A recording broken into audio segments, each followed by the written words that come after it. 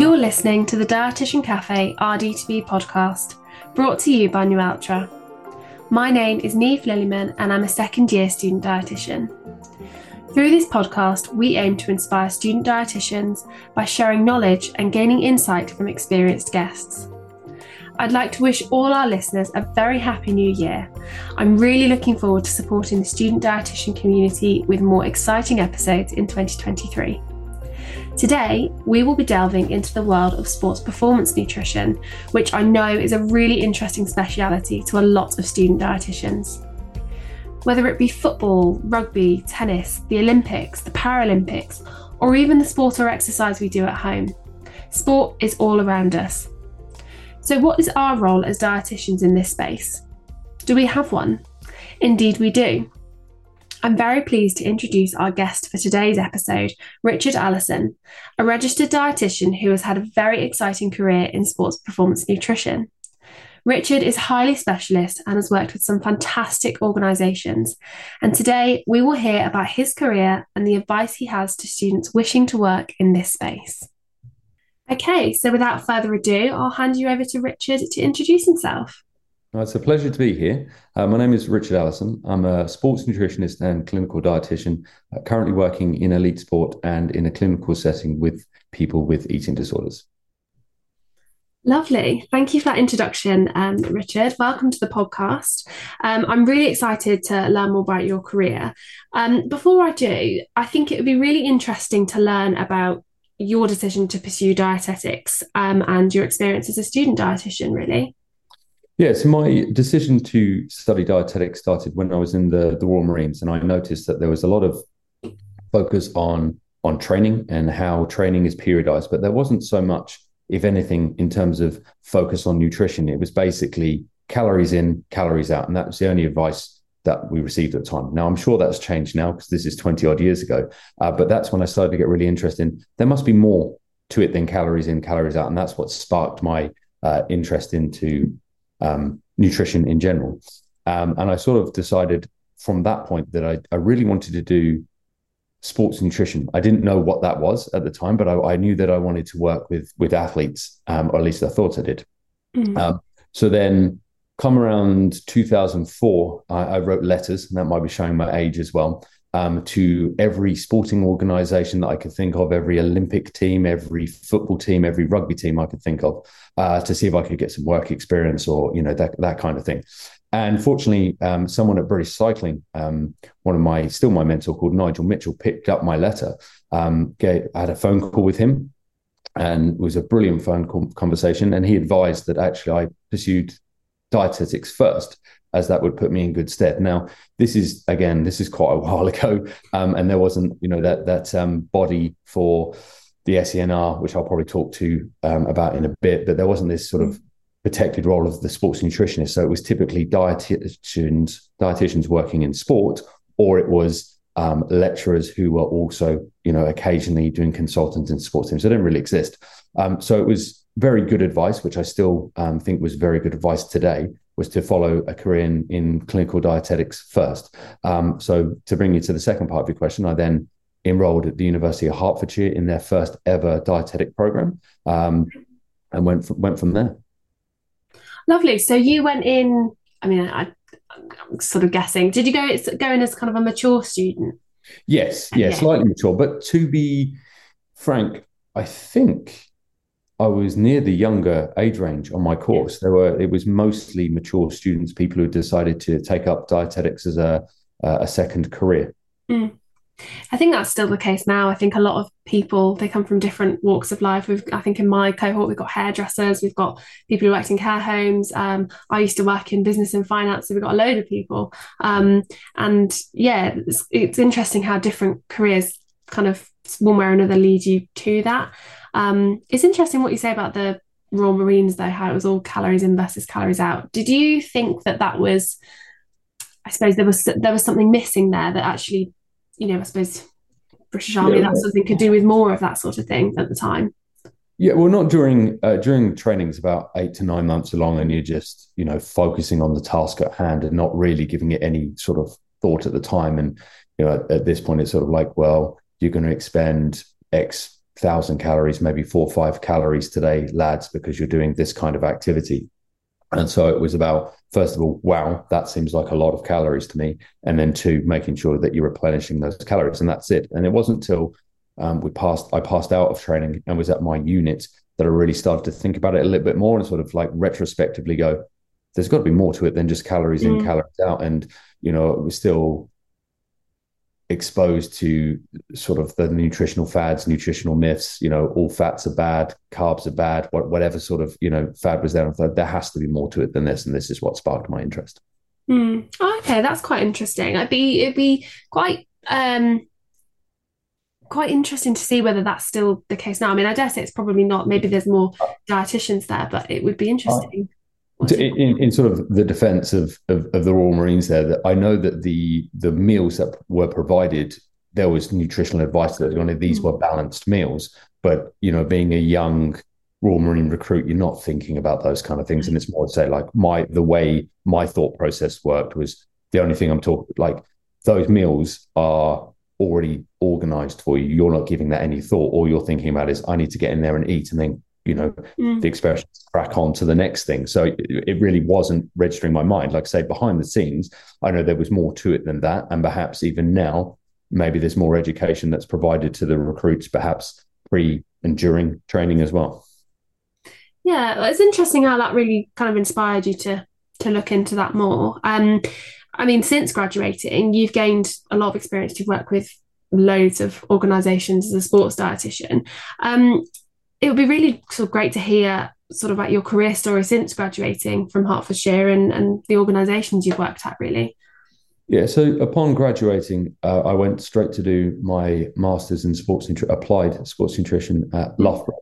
Okay. And whilst I was there, I was fortunate enough to do some volunteer work with the EIS, because the EIS was situated there and still is. So I got to be able to do some volunteer work with some Olympians. At the same time, I was also able to get a part-time role at Scottish Rugby Union, and by part-time was sort of working from home for most people. So I'd only actually visit the site once a week because it was in Scotland and I was based in Loughborough. And so that was the start of my journey there, and really getting involved in that high-end sport. And I look back at it with sort of almost how naive I was, thinking, well, I'm a clinical dietitian. I've nearly got my master's in sports nutrition. I should be able to be employed anywhere, and that's sort of where my next step happened. There was a role at England Rugby that came up, and I applied for it thinking, I'm working at Scottish Rugby. I've got this experience and everything I've just mentioned. And I didn't even get an interview, and it knocked me back. And it just so happened that a friend of mine was like, I've got a potential role in Australia for you. Do you fancy that? And I was like, yeah, I'm going to graduate in a few months. Let's go for this. And obviously we went through all the applying for work visas, all that bureaucracy, everything. Went over there, and it so happened that this role didn't really appear or transpire into anything. So I was there in Australia, working visa. So I basically did various jobs, which were quite good, allowed me to travel around Australia. And then I found a job that was advertised in Sydney. And I looked at the job description and I was like, this job is absolutely perfect. It's exactly what I want. And I clicked on the link, and it was actually in Qatar. And Qatar had been awarded the World Cup about 2 weeks beforehand, not long before. So I was like, this is interesting. Said to my wife, we had no children at the time. She said, should we go and give this a go? And she was like, yeah, let's go. And then went over there, and I could talk for a long time about what that was like. But it was a tremendous experience. World-class facilities, world-class professionals there in terms of the doctors, the physios, the surgeons, the researchers. And whilst I was there, I was able to do a IOC diploma in sports nutrition and my PhD. On vitamin D whilst I was over there, as well as work with some very high level international athletes.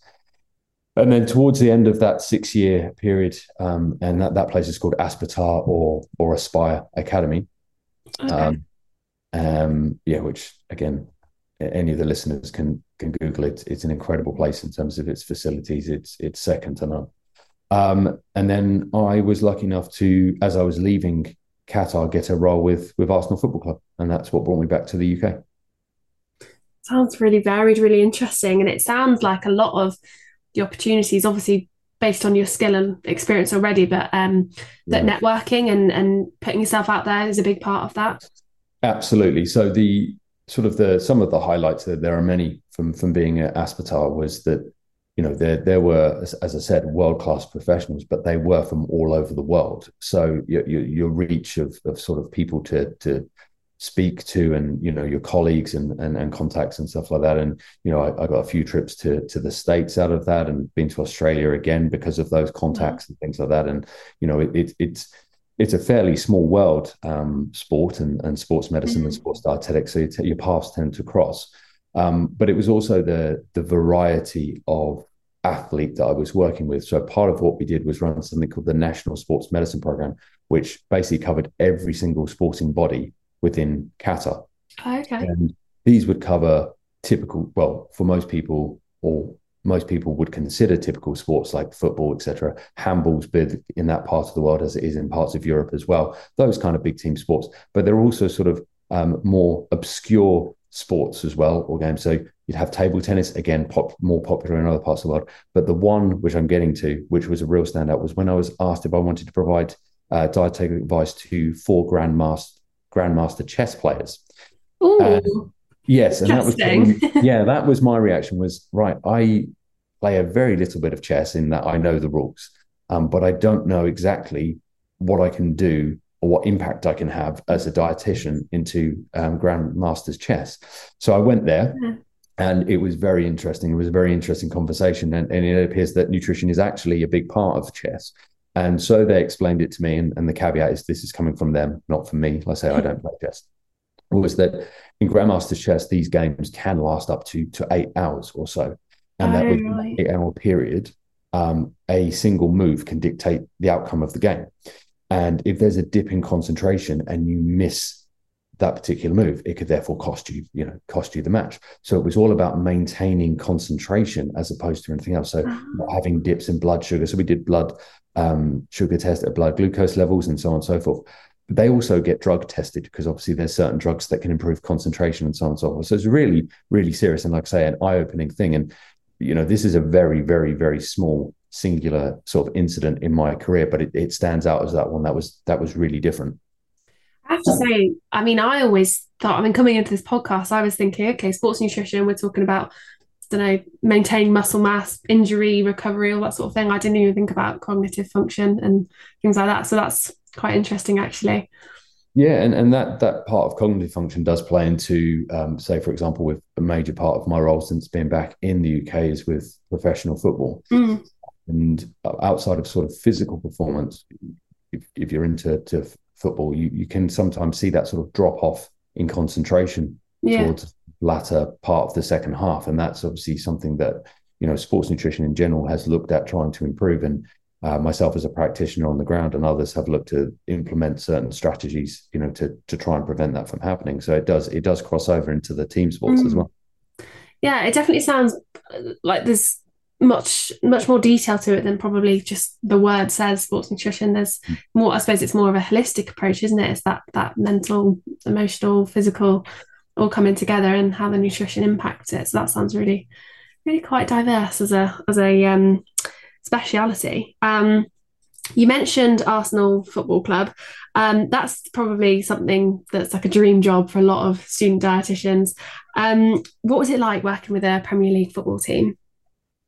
Well, it was first of all, it was amazing. It is hard work, and I don't think that would really surprise anyone, and that will always depend on the nature of your role. So when I first came into the club, I had more of a consultant role, where I would basically be in the training ground 3 days a week and then attend home matches, and that was it. And towards the end of that season, I had a conversation with my performance director, who said, "We'd like you to come on, you know, full time," which I agreed to.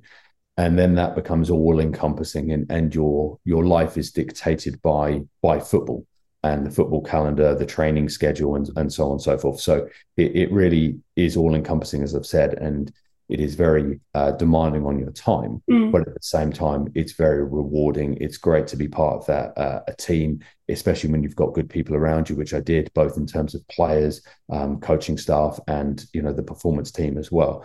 And that was the really wonderful thing about that role, is the the head of performance is a guy who's recently left Arsenal called Shad Forsyth.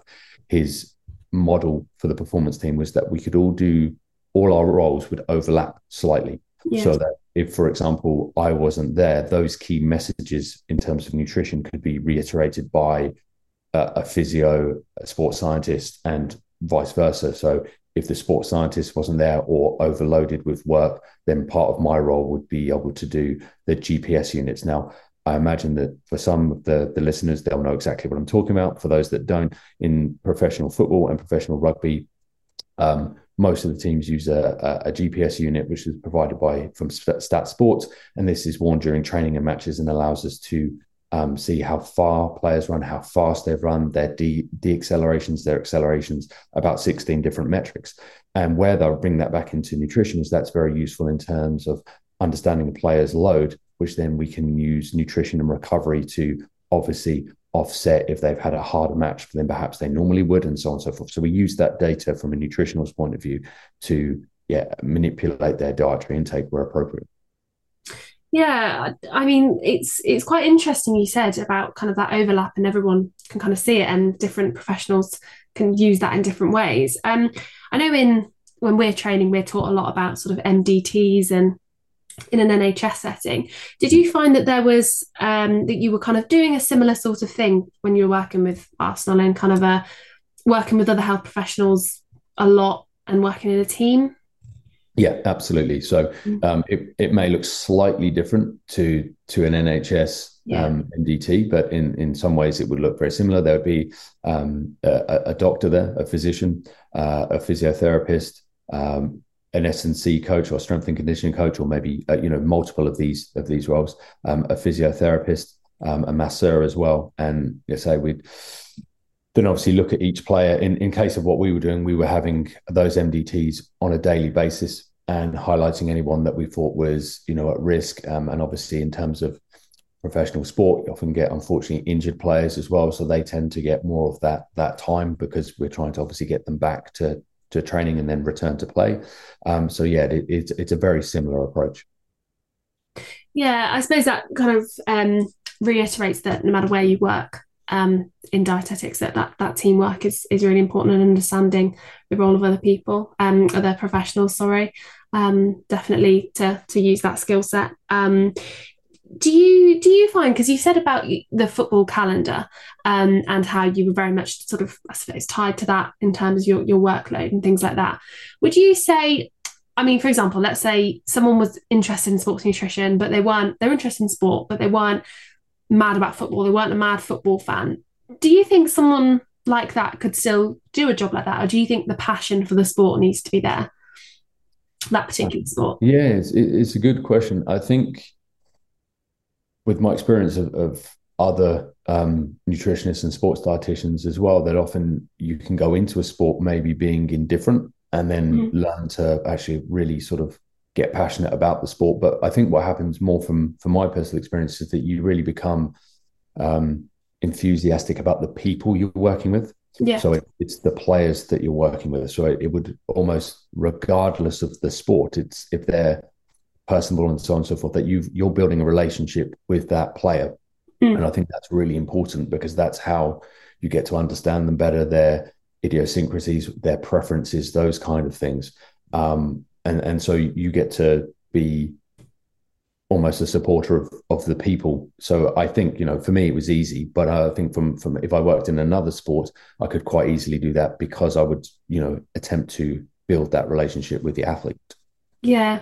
I mean, in terms of the workload that you did with the athletes then, was that a lot of individual based work, kind of like consultation, or did you do a lot of sort of group presentations, things like that? What did the workload look like? Well, I don't know how much I should probably say with this one.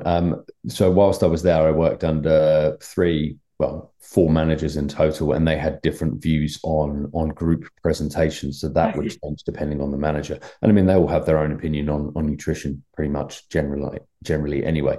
The majority of the work would be individual consultations. But then what I found, and others have found as well, that you get a lot of impact from corridor conversations. And this is where being there all the time is very useful, because if you have let's say like the classic consultant role where you're in 1 day or 2 days a week. That's great. You can have those sit down consultations. You can, start to learn about the player. But if you're there all the time and a player walks past you in the corridor and says, Richard, I've got a question about this, you can address it there and then. You build a better relationship and with the player, you also become more familiar with them. Part of my role, I would also do recovery runs with some of the players as well when they were returning to play. So this means I'd be with the player for sort of 15, 20 minutes, just doing laps of the pitch at a low intensity so we could maintain or have a conversation. And that was a good way of building that relationship. So yes, you have the typical clinical consultation environment, but also those soft touch points are really, really valuable because you get a lot of information from those as well. Yeah, it sounds like a lot of the role, whether it's group or individual or the runs around the pitch, that a lot of it is based on sort of building that rapport with the client, I suppose. In terms of like the specific skills that you used or experience, actually, what skills and experience did you find were most important to kind of get this role, but also succeed in it so you could build rapport with the to be transparent, I think in terms of the list of qualifications and attributes that you have to get the role, you're not going to use all of those all of the time. And that's the thing. But it's obviously good to have those things if you need to. So, for example, on the job description was that I had to be proficient using a DEXA scanner in terms of body composition and bone mineral density. And at that point in my career, I think I'd scanned over 500 different athletes using a DEXA scanner because I'd done my qualification guide. So that was an important part. Now, that's an easy thing to do. And that's just, having the opportunity to be signed off to use the DEXA. And then it's very simple. It's really most of the time just a few clicks of a button, then explaining the body composition to the player. So there's all those kind of things. And then being ISAC proficient as well. So in terms of kinanthropometry, there's obviously the sports nutrition, specifics in terms of master's degree, IOC diploma, so on and so forth. A PhD is very helpful, not essential, I would say. But the real sort of skill, and I think this is something, to be honest, I learned a little bit later, having been on both sides of that interview table multiple times, is that it doesn't always matter about all of the qualifications you have. It's whether you're the right fit for the role or not. So I'd say I've been on both sides of the table where I've interviewed people for a role at Arsenal, for example, who were in sort of a layman's term would have been overqualified. I don't like that expression myself because you've decided to come and interview for that role, but very well qualified people who didn't get the role because somebody else was a better fit. And I know that that's happened to me on the other side of that interview table as well. So it's about being the right fit for that role. And in terms of the skill or the attribute that I think was most valuable is almost being a salesman in terms of, what we're learning, what you learn at university, what you learn in terms of your external reading, everything that's fantastic. And again, naively at the beginning of my career, I thought, well, I've got all this knowledge. The athlete's going to be so happy to learn all this knowledge from me, and I'll be able to tell them all about carbohydrate loading or periodization or whatever the subject might be. But then you realize soon that people are people. And within a team, you're going to have 25 individuals with different cultural backgrounds, different beliefs. Everything's going to be different about them. You're very seldom going to find two people who are the same, just like you would in the real world. So they're not all going to want to listen to you anyway. Some of them are going to challenge you. Some of them are going to have different beliefs, as I said. Some people are going to have had advice from someone else that may now be outdated. With sport, there's a lot of superstition. There's a lot of habit. Players that will put their left foot on the pitch first because they're superstitious. That same thing translates over to food. So, oh no, I always have to have a certain pre-match meal because that's what I've always done and I'm superstitious about it. These little things. So it's about building that relationship and trying to sell the nutritional idea at the right level to that player. And that's probably the most useful tool to have, because it's all very well having, you can have all the knowledge in terms of clinical dietetics and sports nutrition, but if you can't get the athlete or the player to adhere to it, it's not much use. So that's the thing. It's that transition from knowledge to knowledge transfer, really. And it sounds like a big part of that is the ability to build rapport with that that player. So if it's some, the player with the particular superstition about food, this pre-match meal, it's being able to know that, I suppose. And if you know that, you can work with that and that patient-centered approach that they always go back to. So it sounds like it's more those, I say soft skills, I don't like that phrase either, but that skill of being able to build a relationship with people and having the confidence to do that. Would you say that's you have to accept also that sometimes you're not going to win. Sometimes there's not going to be, no matter how you sell it, no matter the importance to it, you're just not going to win every battle. And it's a classic expression, but picking those battles, what are the priorities, and focusing on those. And unfortunately, a feeling that's reiterated by my colleagues is often we spend more time on the players that should need less of our help, if that makes sense, in terms of the players that are doing everything right, and perhaps the best performers will get less of your time than maybe the player that doesn't want to do it, and they'll, because you're trying to convince them about something. So yeah, it's often the case. Yeah, that's interesting. That's quite interesting. I didn't really think about that more building relationship skill as much. I was thinking more along the lines of knowing all your stuff about your carb loading and everything like that. So yeah, that's quite interesting. I think as well, like students, because we get lectures on communication and teamwork and all those kind of softer skills, which I think a lot of students think, oh, do we need to know that? And it sounds like if you want to pursue this speciality, that yes, you do need to know that, and you need to be able to communicate properly and build relationships and do what works for the I suppose the player in this circumstance, but the patient or the client or whatever it is. Yeah, and I think that's the overlap between patient and athlete is good. I mean, patients are people, athletes are people. Maybe their individual needs will be different. Of course, there would be if you're in a clinical setting, maybe in an intensive care situation, or a ward-based situation versus an elite athlete. But again, we're all people. We'll all need to be spoken to in a particular way, perhaps a very personal way, and again, very individualized way. So I think it overlaps nicely. Yeah. Yeah, interesting. So you mentioned about the qualifications, and obviously you said they're not the be all and end all. But particularly one you mentioned earlier is the SCNR, I think I'm pronouncing that right, SCNR practitioner qualification. Could you give our listeners a bit of an overview of what that qualification is? Yeah, well, and of course they can they can Google it. So it's the Sports and Exercise Nutrition Register. Okay. And this was introduced, I think, around 2012, but I can be fact checked on that. But it was a few years ago.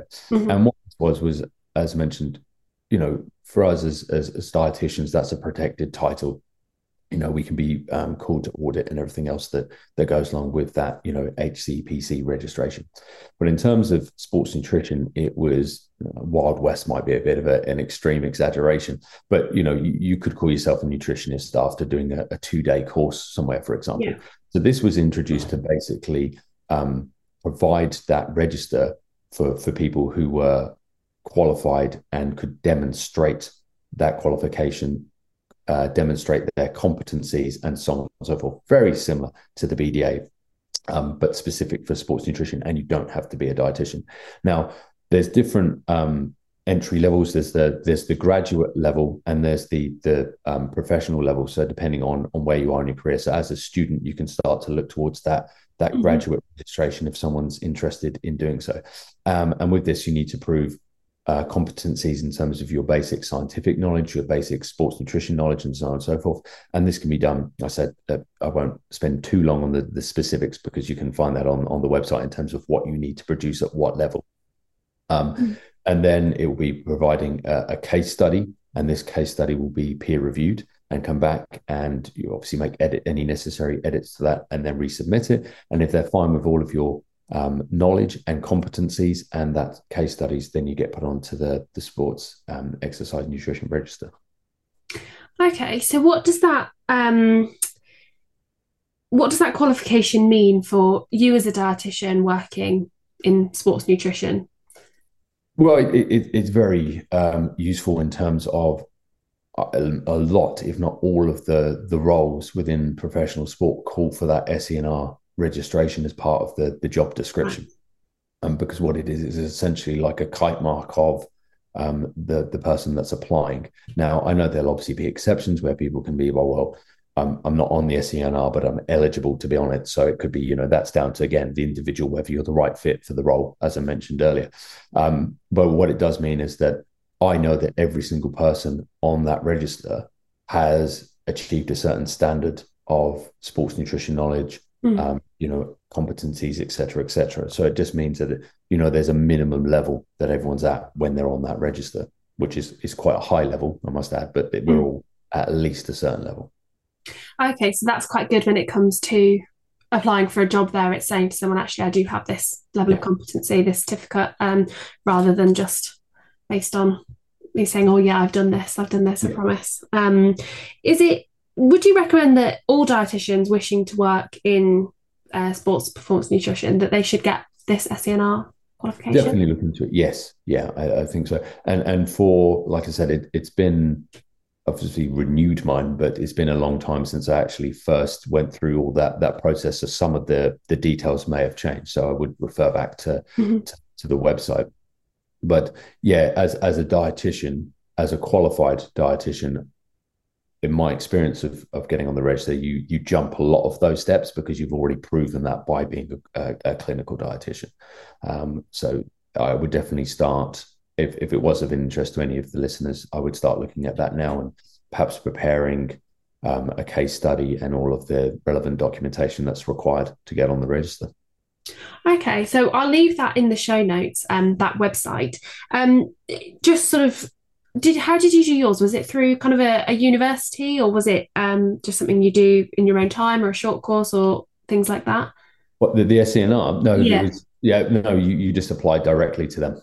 Oh, right, okay. Oh, so it is something, it's kind of a little project you conduct, for yourself really, and then submit. And yeah. Like I said, so for me at this point, I think I was 6 years into being a clinical dietitian and a sports nutritionist. So most of those things I'd already, ticked off the list anyway. So it was just a question of proving that I'd done those things.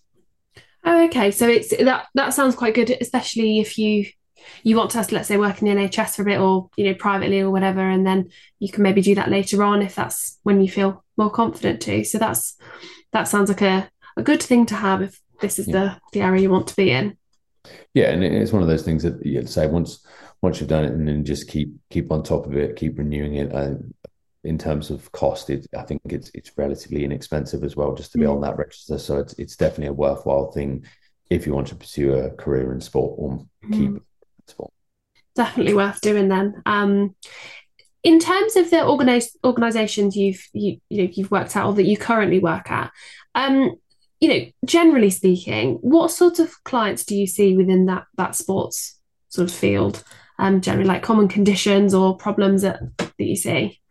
So most of my role at the moment is spent with either Tottenham women's team or within my own clinical practice in London. And within the clinical practice in London, I'll see quite a few athletes or exercise enthusiasts with the condition of REDS, or relative energy deficiency syndrome. But that's kind of where I get, because I see some of those patients that I get referred more. So I've got a sort of a user bias, if you like, referral bias.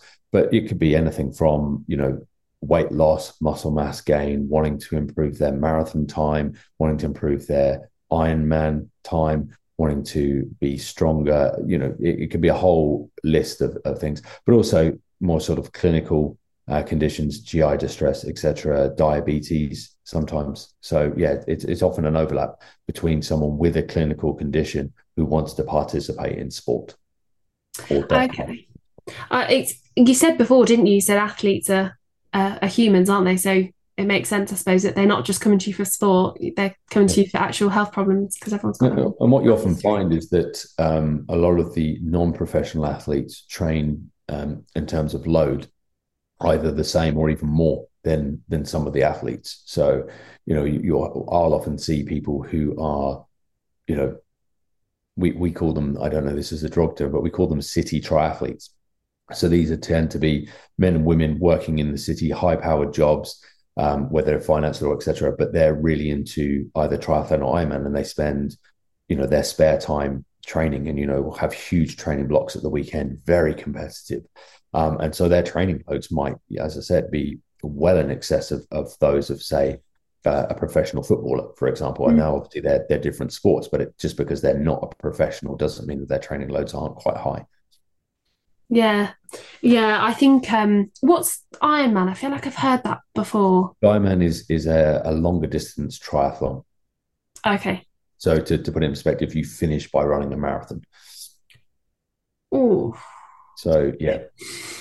So they're quite, that's quite an intense sort of dedication. Talking probably a good 11, 12 hours for most of the people that I work with to complete an Ironman.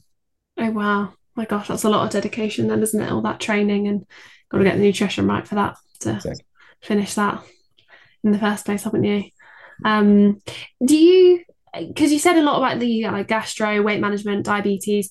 Obviously it sounds quite clear that having an understanding of those specialities as well is quite key.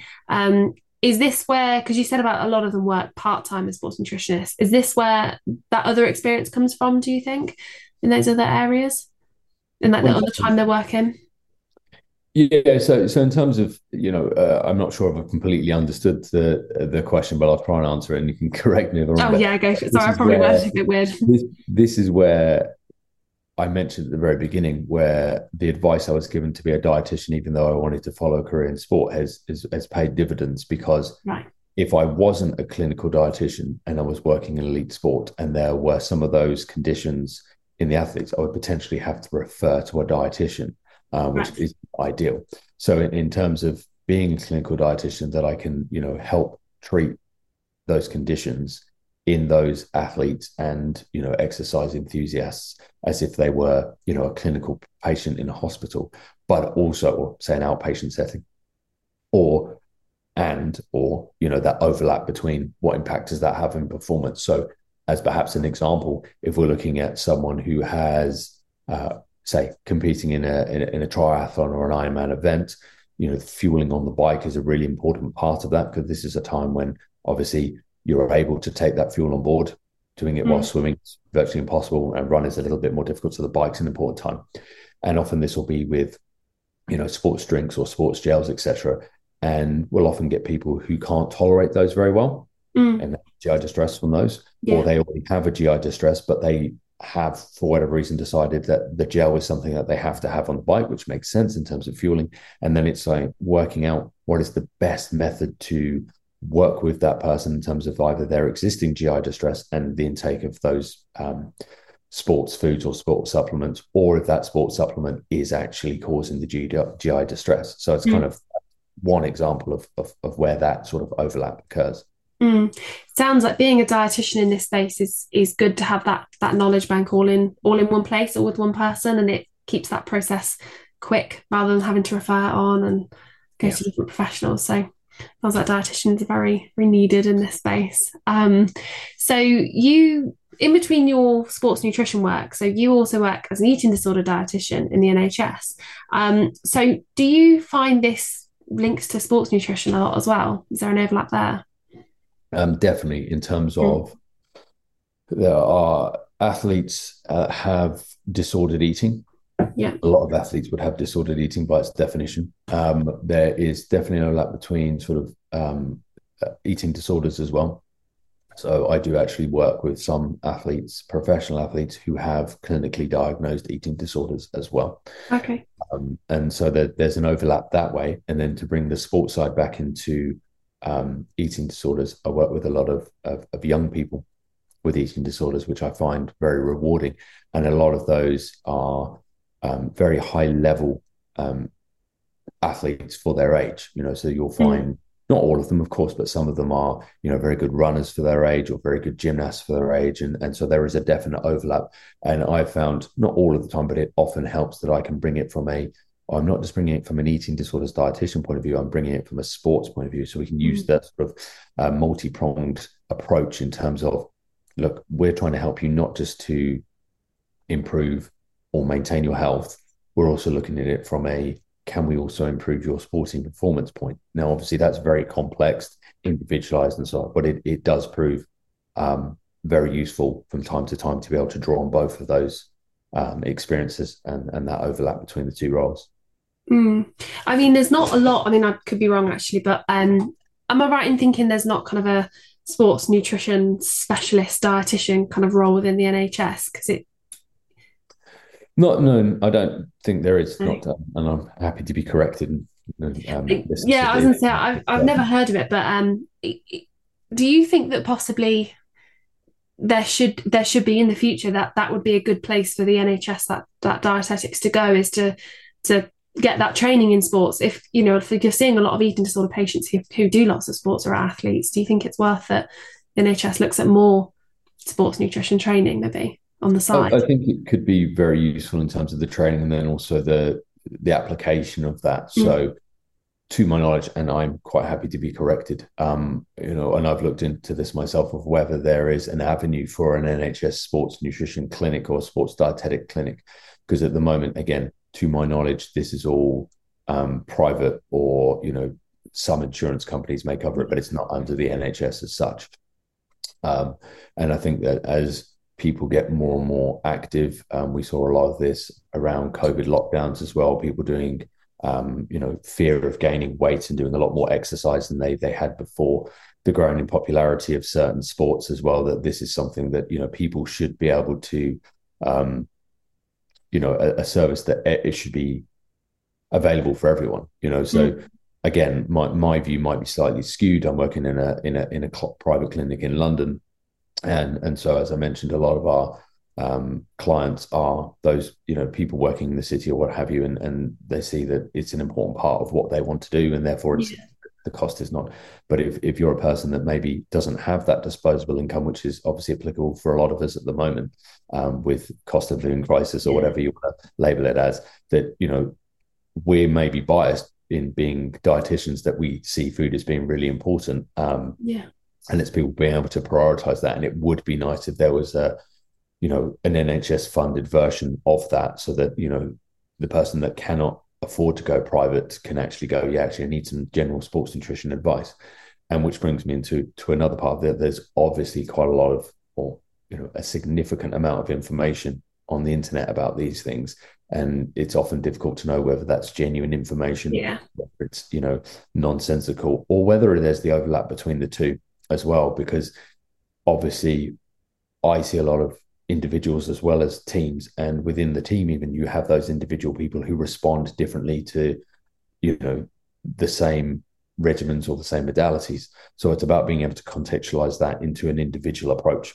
So what works for me might not work for you, even though that advice is genuine and backed by science. It might not be advice. So and often we find there's a lot of trial and error of this. People will come in and say, I've tried X, Y, and Z. This isn't working for me, but it worked for my friend or my colleague. Why doesn't it work for me? And so on. Yeah, it definitely sounds like that should be something in the future that should be available in the NHS, because as you say, athletes are humans as well, and not all athletes or sports people have disposable income either. But it's people's health at the end of the day, isn't it? So it sounds like that should be something for the NHS to possibly grow into. Obviously, we said the NHS maybe not as much at the moment. What other settings do you know of that sports dietitians often work in? So you've got the major sort of body within the UK, which is the English Institute of Sport. You've also got the Scottish Institute of Sport as well. So you've got these major institutes where they'll have sports nutritionists and sports dietitians working. And this is primarily with Olympic sports. So this could be anything from rowing, cycling, sailing, etc. So they're obviously big governing bodies that people can work in. There's also, obviously, we've mentioned football. There's rugby, any of those major sports. But as you go down the leagues, the funding for these roles is less. So you find that a lot of people have multiple roles in different spheres to supplement their income, or so that they have a full to work. For example, you might get a role within the EIS that might be 1 day a week working with sailing, and therefore you've got the remainder of the week to fill the gap, or vice versa. And so there's governing bodies. There's the major sort of sports as well. And then there's the private clinical setting as well. Okay, so it still sounds quite varied. I think was it in what was it, English Institute, was it? Yeah, EIS, English Institute of Sport. Yeah, Yeah. yes, yeah. I think that will definitely be something for students to go and look into. I think it leads me on to the next question, really. Sports nutrition, I think it's a field that a lot of students want to pursue or are really interested in, but don't really get that exposure to it or experience during clinical placements. Um, how or where would you recommend that students kind of gain some experience if they can, or some insight into sports nutrition? Yeah, so in terms of gaining experience, that's it can be tricky. There's no denying that, and it often relies on a chance. That you might have to reach out or do reach out to a team or a clinician, and if there's available space, that they can bring you on board, even if it's for a few weeks to gain some experience of working in that setting. It's almost like if you were to present for a first time on a stage, it's always good to have walked on the stage first to Mm. experience what that's like. And that's sort of an analogy of if the first time your environment, or the first time you're exposed to the environment of working in elite sport is walking into a first team dressing room full of 25 people who are shouting and making lots of noise, that might throw you off your game, could put you off. So even gaining Mm. that kind of experience helps. So it's a lot of reaching out to people.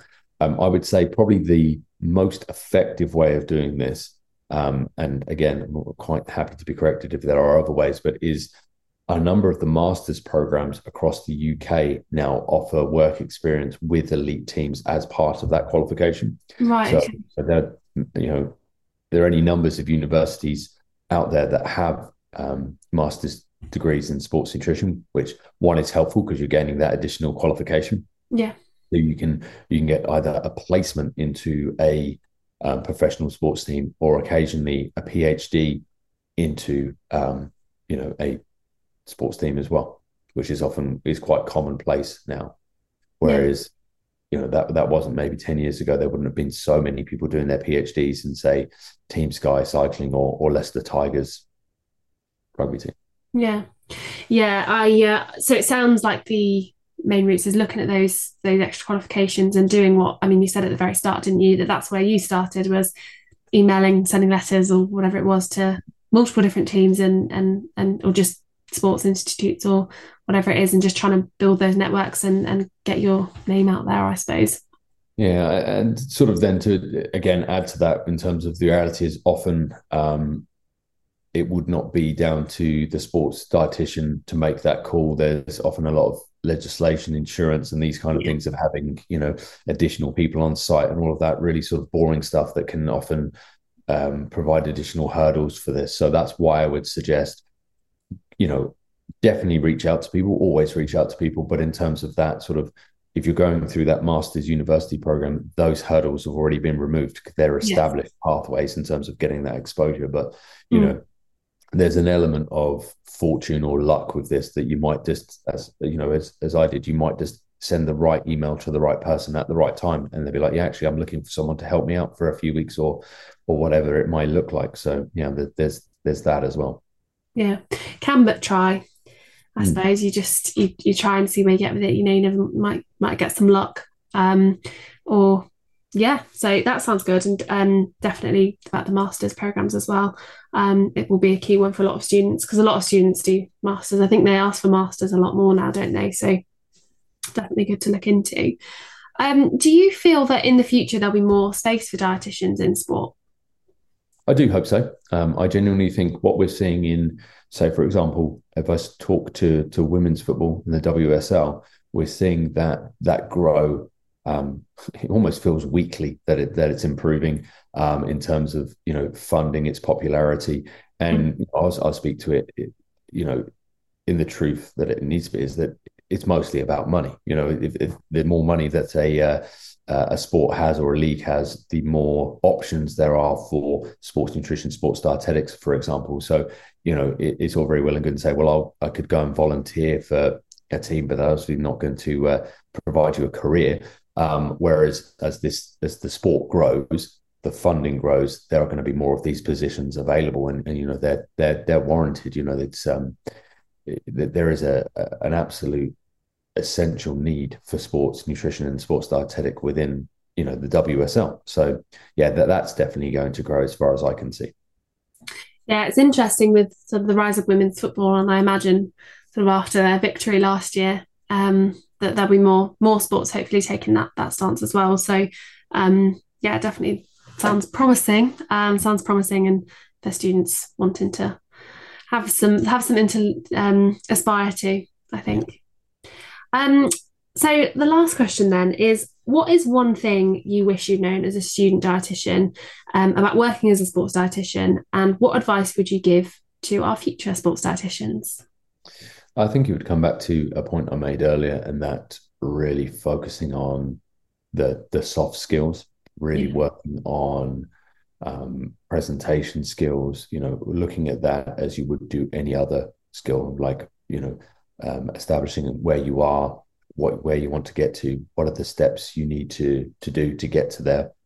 I'm thinking just in terms of presentation skills. I remember being very nervous a number of the first presentations that I gave, even to the point of having shaky legs. And I was like, this is silly. I'm going up there to convey information, but all I want to do is get up there, say what I've got to say, and get off as quickly as possible. And that's not what I'm there to do. I'm there, if you like, they haven't paid to come and see me, but let's say they have, they're there because they need the information or want the information from me, and it's my due diligence to do that to the best of my ability. So myself and a few of my colleagues actually put together sort of CPD courses on how to give presentations, where we had experts come in and give advice on how to give presentations and so on and so forth. And with that and experience, I then got much better at giving presentations. I was a lot more confident, and now I can give, late last year, I gave a presentation to 2,000 people and it's fine, whereas if you told me that when I was a student dietitian, I'd just been like, nope. So that's one example. But with that example, I mean, in terms of those soft skills as well, in terms of the being the salesperson, in terms of being able to, it's not enough just to have the knowledge. In fact, having the knowledge and not being able to transfer it is almost pointless. Yeah. And then the last bit I think I took myself too seriously at certain points. I think that's really important to, not take yourself too seriously, but at the same time, be confident in delivering that information, which brings me back to that sort of presentation skills kind of thing, it depends on your athlete, as we've mentioned quite a lot throughout this podcast. Athletes and people are all different. They'll have different ways of doing it. Some will want a bit of a sense of humor where we deliver things. Some of them might not, I would say more the former, being lighthearted. But I actually got told on a couple of occasions that I was too serious for a role. I didn't get roles because I was too serious. Now, I don't know whether that's genuinely true, but when I look back, I was like, yeah, you were pretty serious. And, you've got to sort of break that ice and build a relationship, as we've mentioned. So, not taking yourself too seriously, learning those soft skills and learning to be confident with those skills.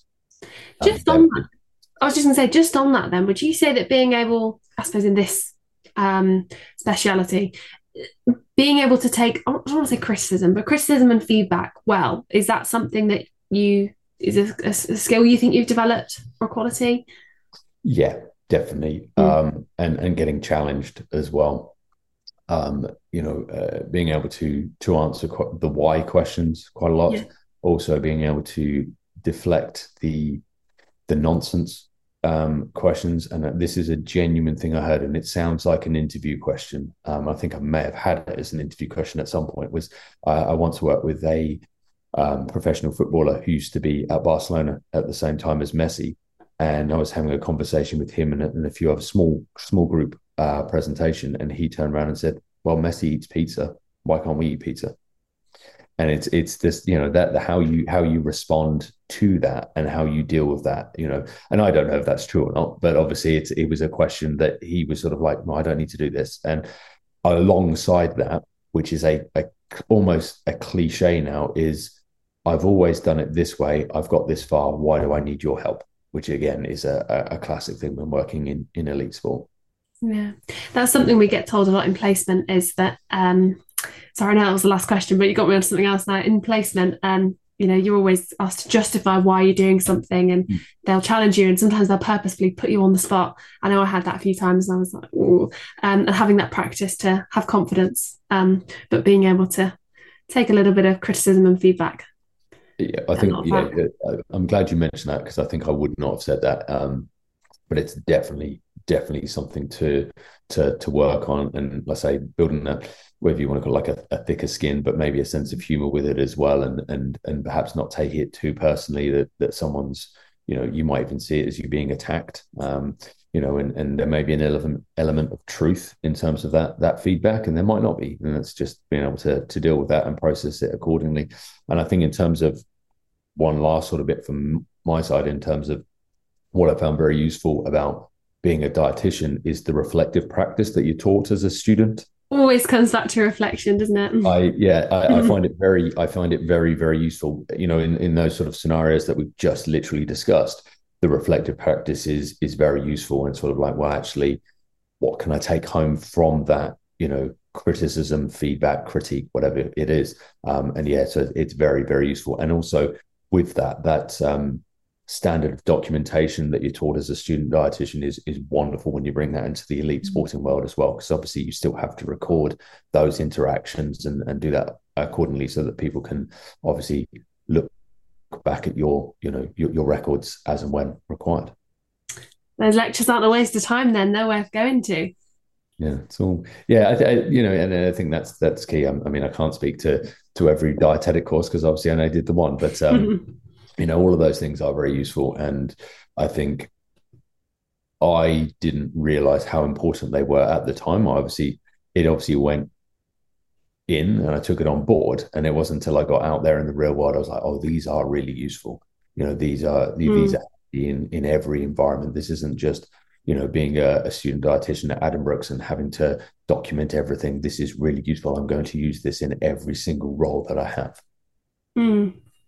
Lovely. Well, thank you for sharing such valuable advice. That brings us to the end of our chat about sports nutrition.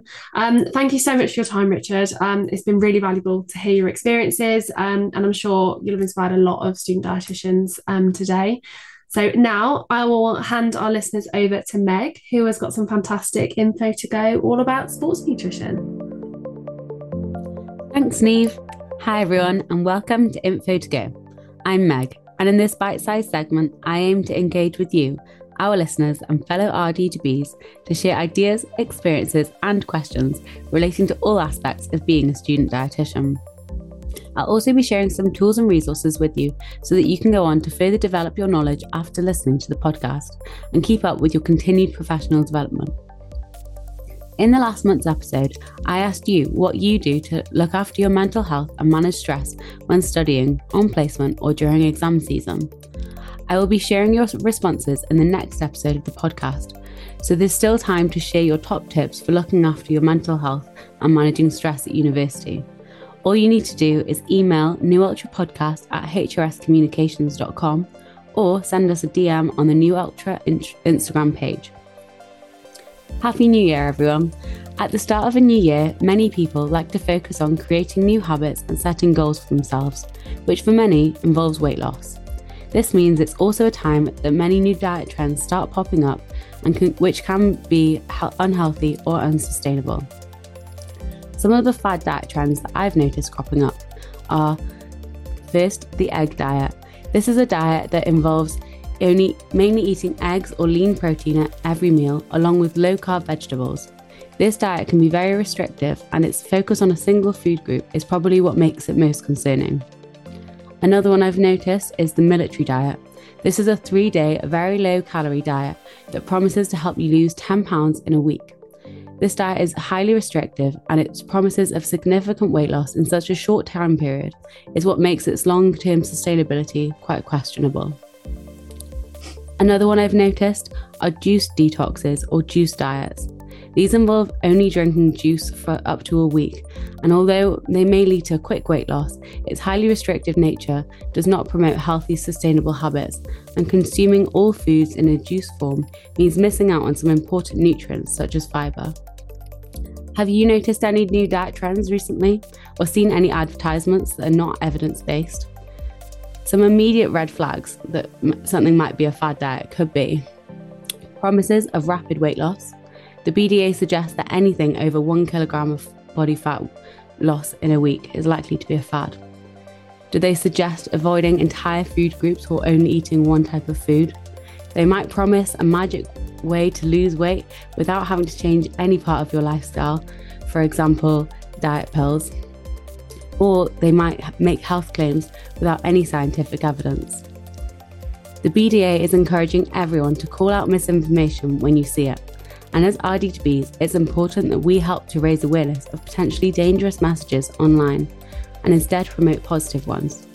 If you'd like to learn more about fad diets and how you can call out misinformation, I'll link some useful BDA articles and fact sheets in the show notes, which if you want to get involved. This month's follow recommendations. I'll start with today's guest, Richard, who you can find on Instagram at Richard Allison Nutrition, and you can see what he's getting up to. Some other sports dietitians that share some useful recipe ideas and information on how to properly fuel your body for exercise are Taryn at Dietitian Approved, Rose at Dietitian Rose, and Janid at Janid_dietitian, all on Instagram. You can also find Makari, a registered sports nutritionist and fellow RD2B, at Makari_sports nutrition on Instagram, where she shares useful information and tips related to sports nutrition. Some CPD opportunities for this month. The BDA website is a great source to find insights into different career paths within dietetics, as they regularly share stories from dietitians working in different fields in their BDA blogs section. On their blogs, they also share a number of stories from different sports dietitians, which can give you a range of perspectives of what you may face as a sports dietitian. So I would definitely give some of them a read if you've been inspired by today's episode and think that sports nutrition might be an area that you're interested in. I particularly enjoyed reading the article about how sports dietitian James Moran ensured appropriate nutrition was provided to Kevin Sinfield when he was running the 7 ultramarathons in 7 days to raise awareness of MND. As it was an event that I'd seen documented on TV, I hadn't even appreciated the involvement that dietitians had behind the scenes to make it possible, so I thought that was a great insight into that vlog. In order to become a registered sports and exercise dietitian or nutritionist, you will need to complete an accredited SENR course. The BDA has a full list of these courses on their website, so I will put a link to that page in the show notes for anyone interested in further education in the area of sports and exercise nutrition. If you are interested in a career as a sports dietitian, then you can already start to gain some experience that might help you in the future. Some things that you can do might be to join a sports team at your university and, if possible, take on a role of responsibility within the team. Although you won't be able to offer dietetic advice to the team yet, having experience or being involved in helping out a sports team will allow you to transfer those skills in the future.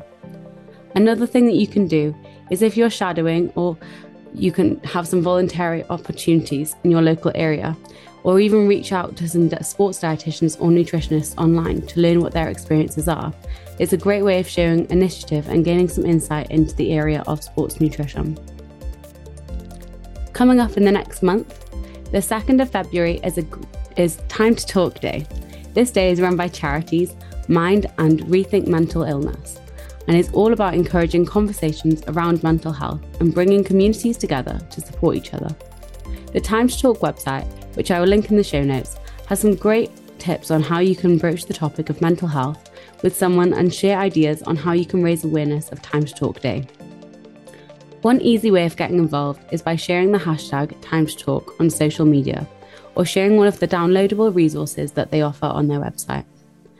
Both the Mind and Rethink Mental Illness websites are also great resources for learning more about the different mental health problems that you may come across and what support there is available to people. So I'll also be linking the websites to those in the show notes. On the 4th of February, it's World Cancer Day, which is led by the Union of International Cancer Control and aims to improve the awareness and education of cancer. This year's theme is all about closing the care gap, and celebrating the progress that has been made to allow people to seek and receive treatment.